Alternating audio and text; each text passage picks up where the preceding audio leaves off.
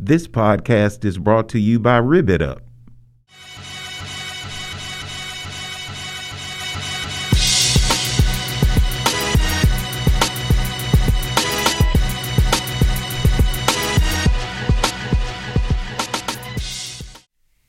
Today we have one of the first of many firsts on the podcast. I can't say we would spend the whole podcast if you went down in line to say what you were the first black attorney to first black to first this, first that. So, my dear godfather, Julian Mason Davis Jr., tell me a joke. Well, I have one. All right. What did the lawyer name his daughter? What did the lawyer name his daughter? I'm ready. You don't know? No. Sue. Real attorney joke there. Real attorney joke there. Look here. When you were asking me what this podcast was about and what we talk about, it's about whatever you want to talk about. I'm going to be selfish about one thing right out the gate. Who am I? Tell me about my history, what you know about my family. I mean, few people get to this opportunity to sit with somebody that knows their family from way back. Who am I? Well, your name is Ivor B. Williams III. Yes, sir. You are the son of Ivor Williams Jr. and Mary B. Williams. Yes, sir. And you are the grandson of Dr. P.S. Moton, M-O-T-O-N. Great-grandson. Great-grandson. Uh-huh. That's right. Uh-huh. That's right. And you're the grandson of Ivor Bossman Williams. Yes, sir. Who was an instructor, professor at Miles College for many years, and also he was a band leader in Birmingham who had a band that played at almost every dance. Yeah. That's right. Were you a good dancer?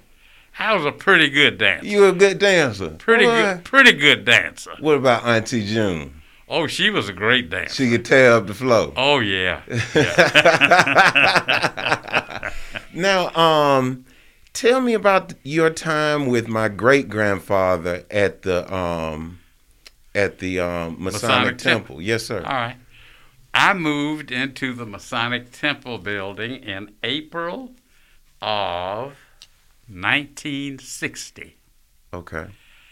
After becoming licensed by the Supreme Court of the state of Alabama. Okay. When you were of my lineage, which is African American, and most African Americans are not pure African Americans. We are partial African Americans.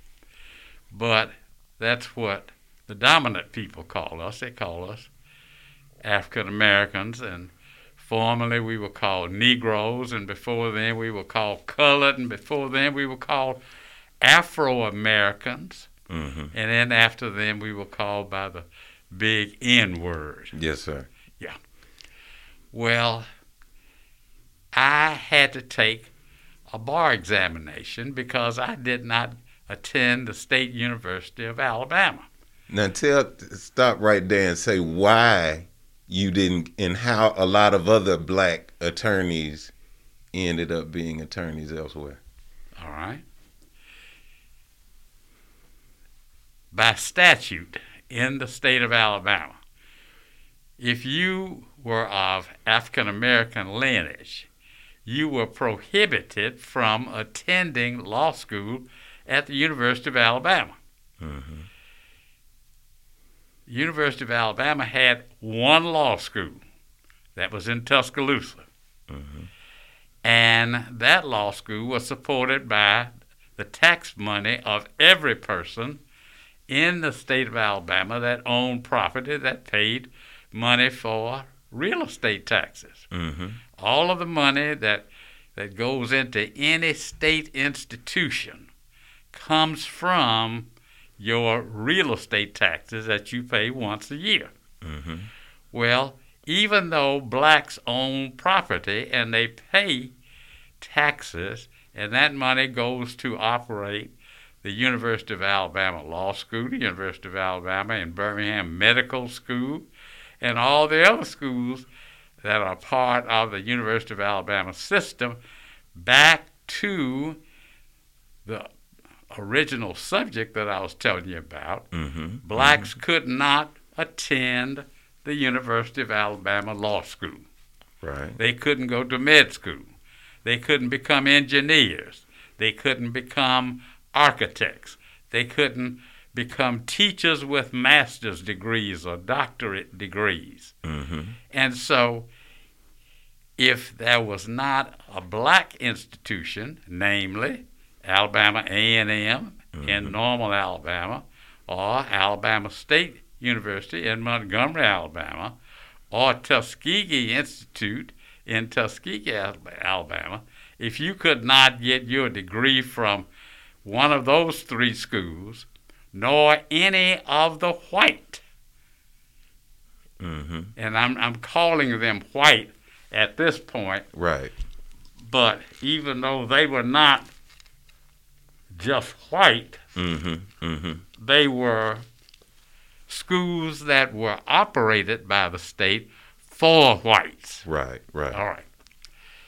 And so if you wanted a degree in those areas, you had to seek admission from a school outside of the state of Alabama. And so where'd you primarily outside of the South. Right. With the exception of one school.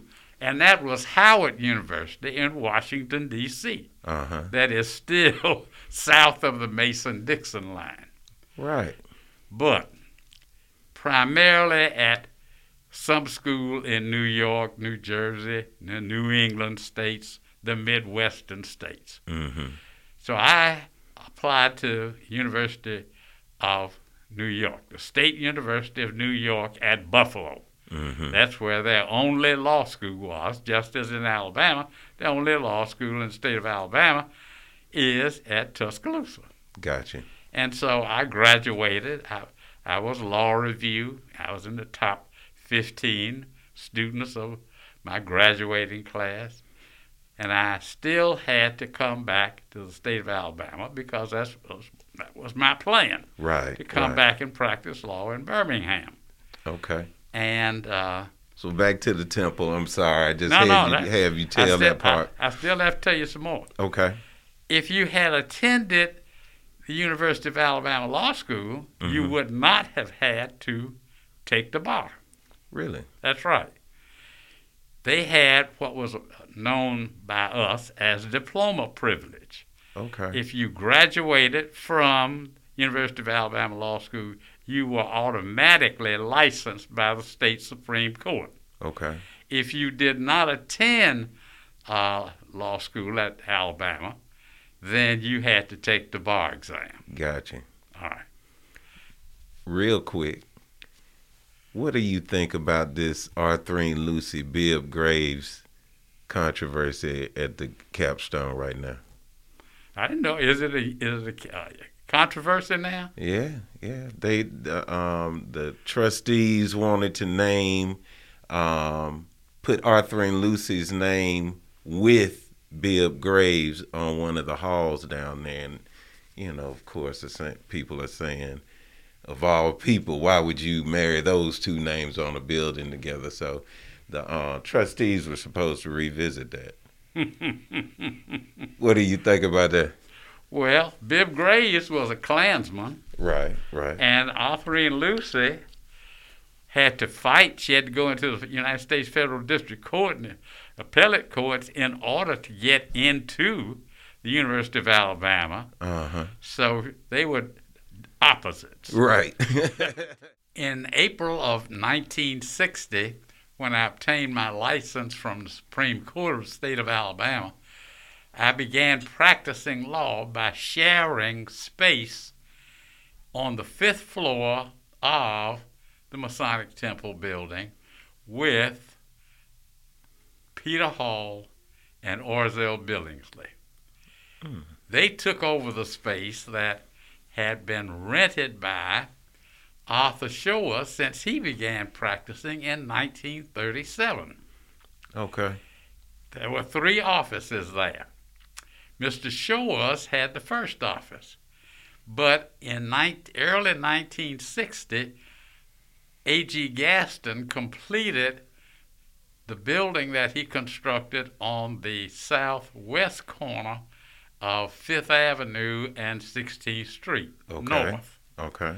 And he invited Mr. Shores to move his offices around to that building. Okay. Mr. Shores agreed to do it, and he then moved out, and that left 1 office space there.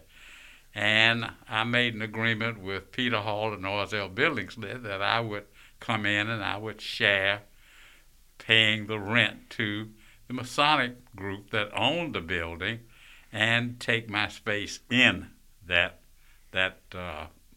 group of offices. Okay.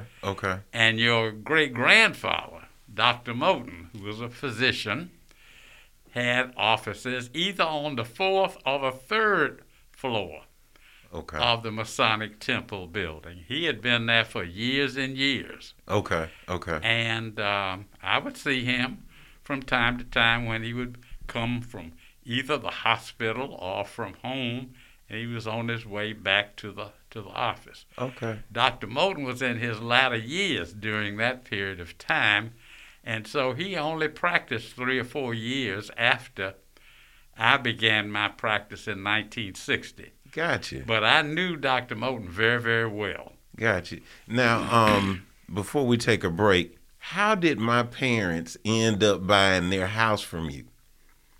Well, June and I bought that house on 11th Avenue Southwest. We bought that house in 1961. Okay. And we bought it from a guy whose name was Charles Mayer. Okay. He was from New York, and he came down to Birmingham, and he was developing properties. Okay. And so we were living up at my grandfather Harris's house. Right. With my mother and my aunt and uncle. They owned the property along with their brothers and sisters after their mother and father died. Okay. And I grew up in that house. And now a lot of people know that Harris family as Davenport and Harris Funeral Home. Right. Because they've been in Birmingham since the 1890s. Okay. Well, we bought that lot. Okay. And we agreed with Mr. Mayer that he would build a certain style house. Okay. And if I may, the house only cost $13,500. Wow. That was in 1960. Wow. Wow. And we moved in that house. Kay, our oldest child, had been born when we were living up at the Harris house. Okay. And Jay was born the next year in 1962. Okay. So both of those children grew up in that house.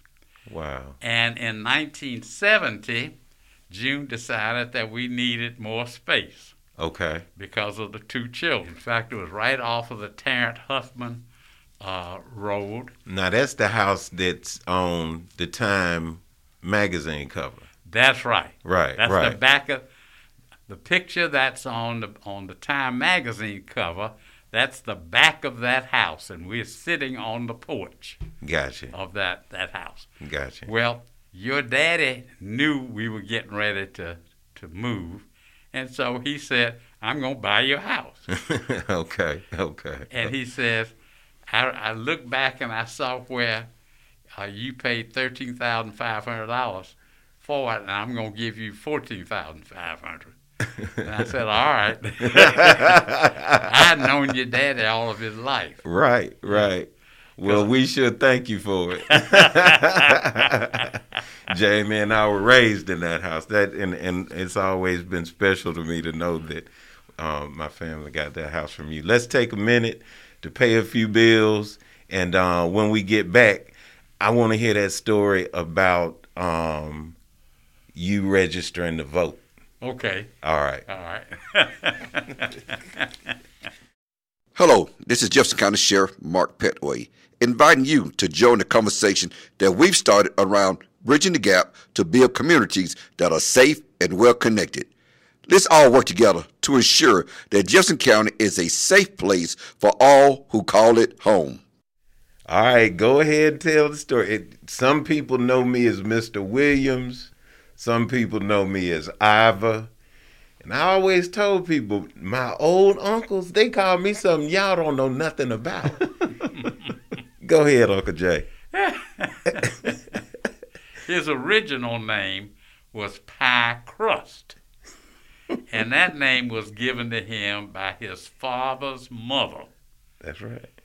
Miss Mary Moulton Williams. That's right. And the name comes from the crust that pie is in. When he was a baby, he never liked the filling.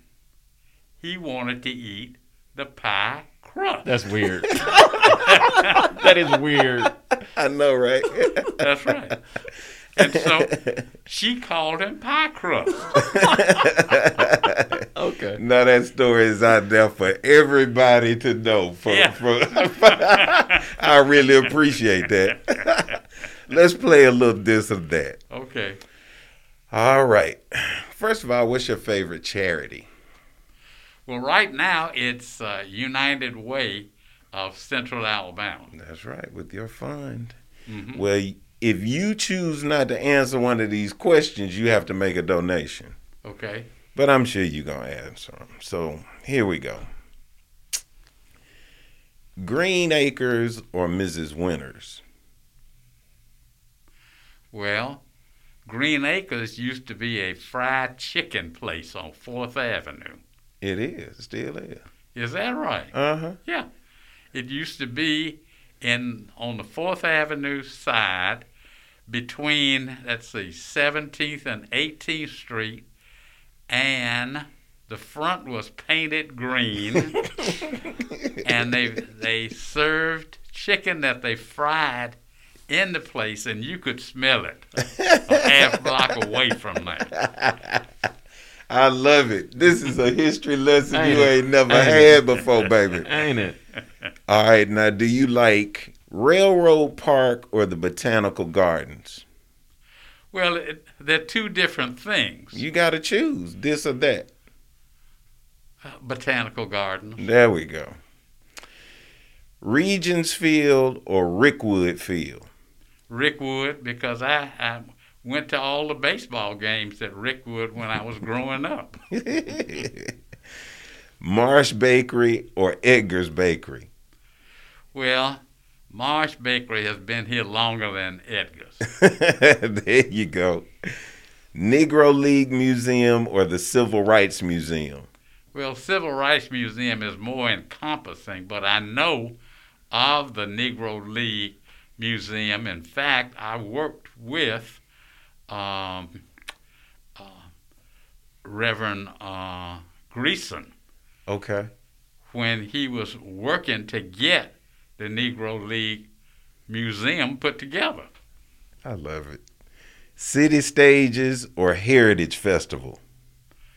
Well, I knew about City Stages, and June and I went there a couple of times. You did? Yeah. Okay. How about the Birmingham Zoo or the McWayne Science Center? I've been to both. Gotta pick which one. The zoo. The zoo. Bang, bang. Every time, man. It's like I'm cursed. Nobody picks the See, that's the thing. That's the question that I always get really attentive because I'm a big nerd. So, all right. Alabama or Auburn? Alabama. Roll Tide, back on the street. I taught at the University of Alabama Law I School know for 25 years. And then finally, Biggie or Tupac? Tupac. Tupac, really? Mm-hmm. Oh. All right. Well, really, I love them both. I really guessed at that. If you played a Biggie song and you played a Tupac song and you asked me which was which, I could not tell you. I bet you could. I bet I'm going to pay one and play one in a minute, and we're going to see if you can guess which one it is. No. I'm too old for that.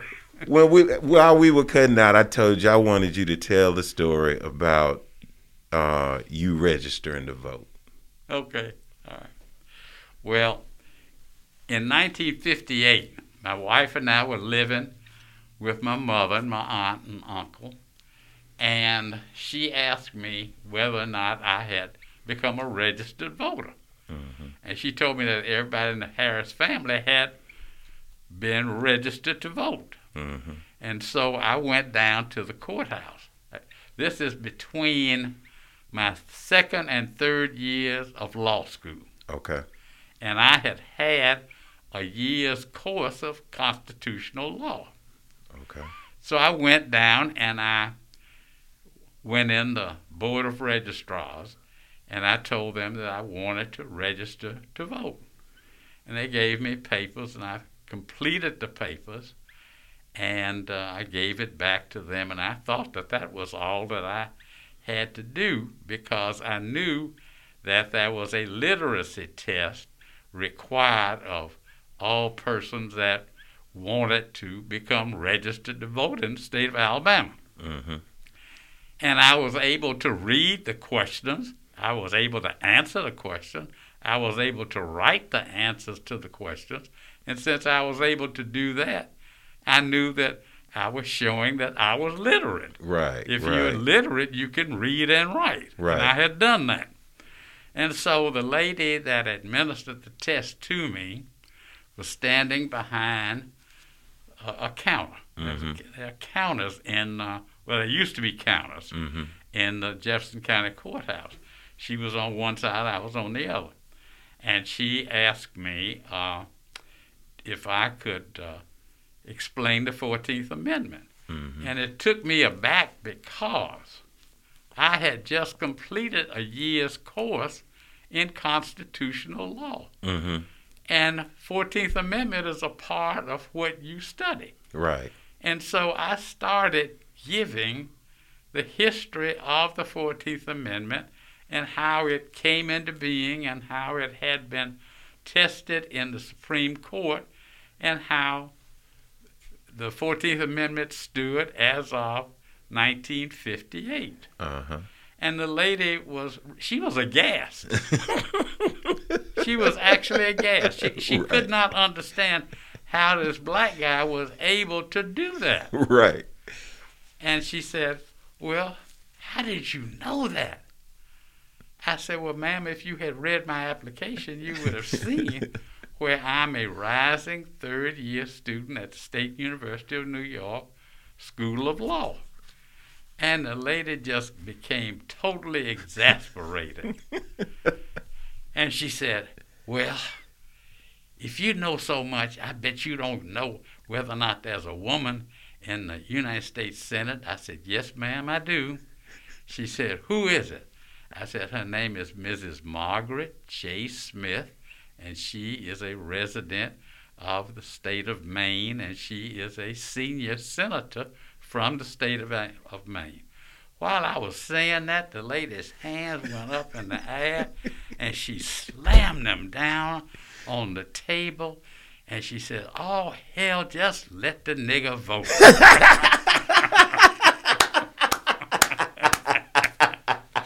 I love that story. Now, going just a little deeper, when you tell the longer version of the story, your professor wanted to make sure that you knew constitutional law. That's right. Coming back to the state of Alabama. That's right. He was the dean of the law school. Okay. His name was Jack Hyman. And he would call on me every day. Yeah. Because he told me and he told the entire class that I was coming back to Birmingham to practice law, and how things were in the state of Alabama, and that I had to know constitutional law. That's beautiful. That's beautiful. Now, as it relates to your legacy, you've done so much, and you've paved the way for just, a minute ago you were talking to the owner of Creed here, Danielle Hines, and she said how she stands on your shoulders. And so, it just really means a lot for you to be here for Black History Month. I was thrilled when I ran into you a couple of weeks ago and was able to tell you that I too am going to law school, wrapping up my last semester at Miles College now. But you've just shown me so much love. You have shown my family so much love over the years. Your children were like big brothers and sisters to me. I love you with all of my heart, and it just means the world to be able to have you on my podcast. Well, podcast? Podcast. Yo, podcast. Pie crust. I'm sorry. I was listening to the thing that you said about your show. Whatever you ask me to do, I'll just have to do it. You said because that. I've known you all of your life. Yes, sir. All of your life. You and your sister. Yes, sir. And you don't know this, but you have a great aunt, Thelma, who is your grandmother's sister. And she married one of my grandfather Harris's relatives, Dr. E.B. Gould in Mobile. Get out of Dodge. Are you serious? That's right. Ask your parents. They know about it. Uncle Escus was one of my favorite uncles. Is that right? Oh, I loved me some Uncle Escus. Yeah. And he had a brother whose name was Pleasant. Yes. And they both were dentists. Man, I'm telling you, this is a gift from God to be able to sit up here and talk to you and learn about who I am. And I'm going to challenge everybody that listens to this. All you got to do is walk up to my Uncle J. Mason, tell him who you are and where your family from, and he can do the same thing for you. So we are going to say goodbye, and we're going to have you back once I get the videotape going, so we can put you on camera for all time. Very good. I love you. I love you too. We want to thank longtime friend of my family and play uncle, J. Mason Davis, for joining us. We want to thank you for listening. And as always, a huge shout out to Creed 63 and urbanham.com. God bless.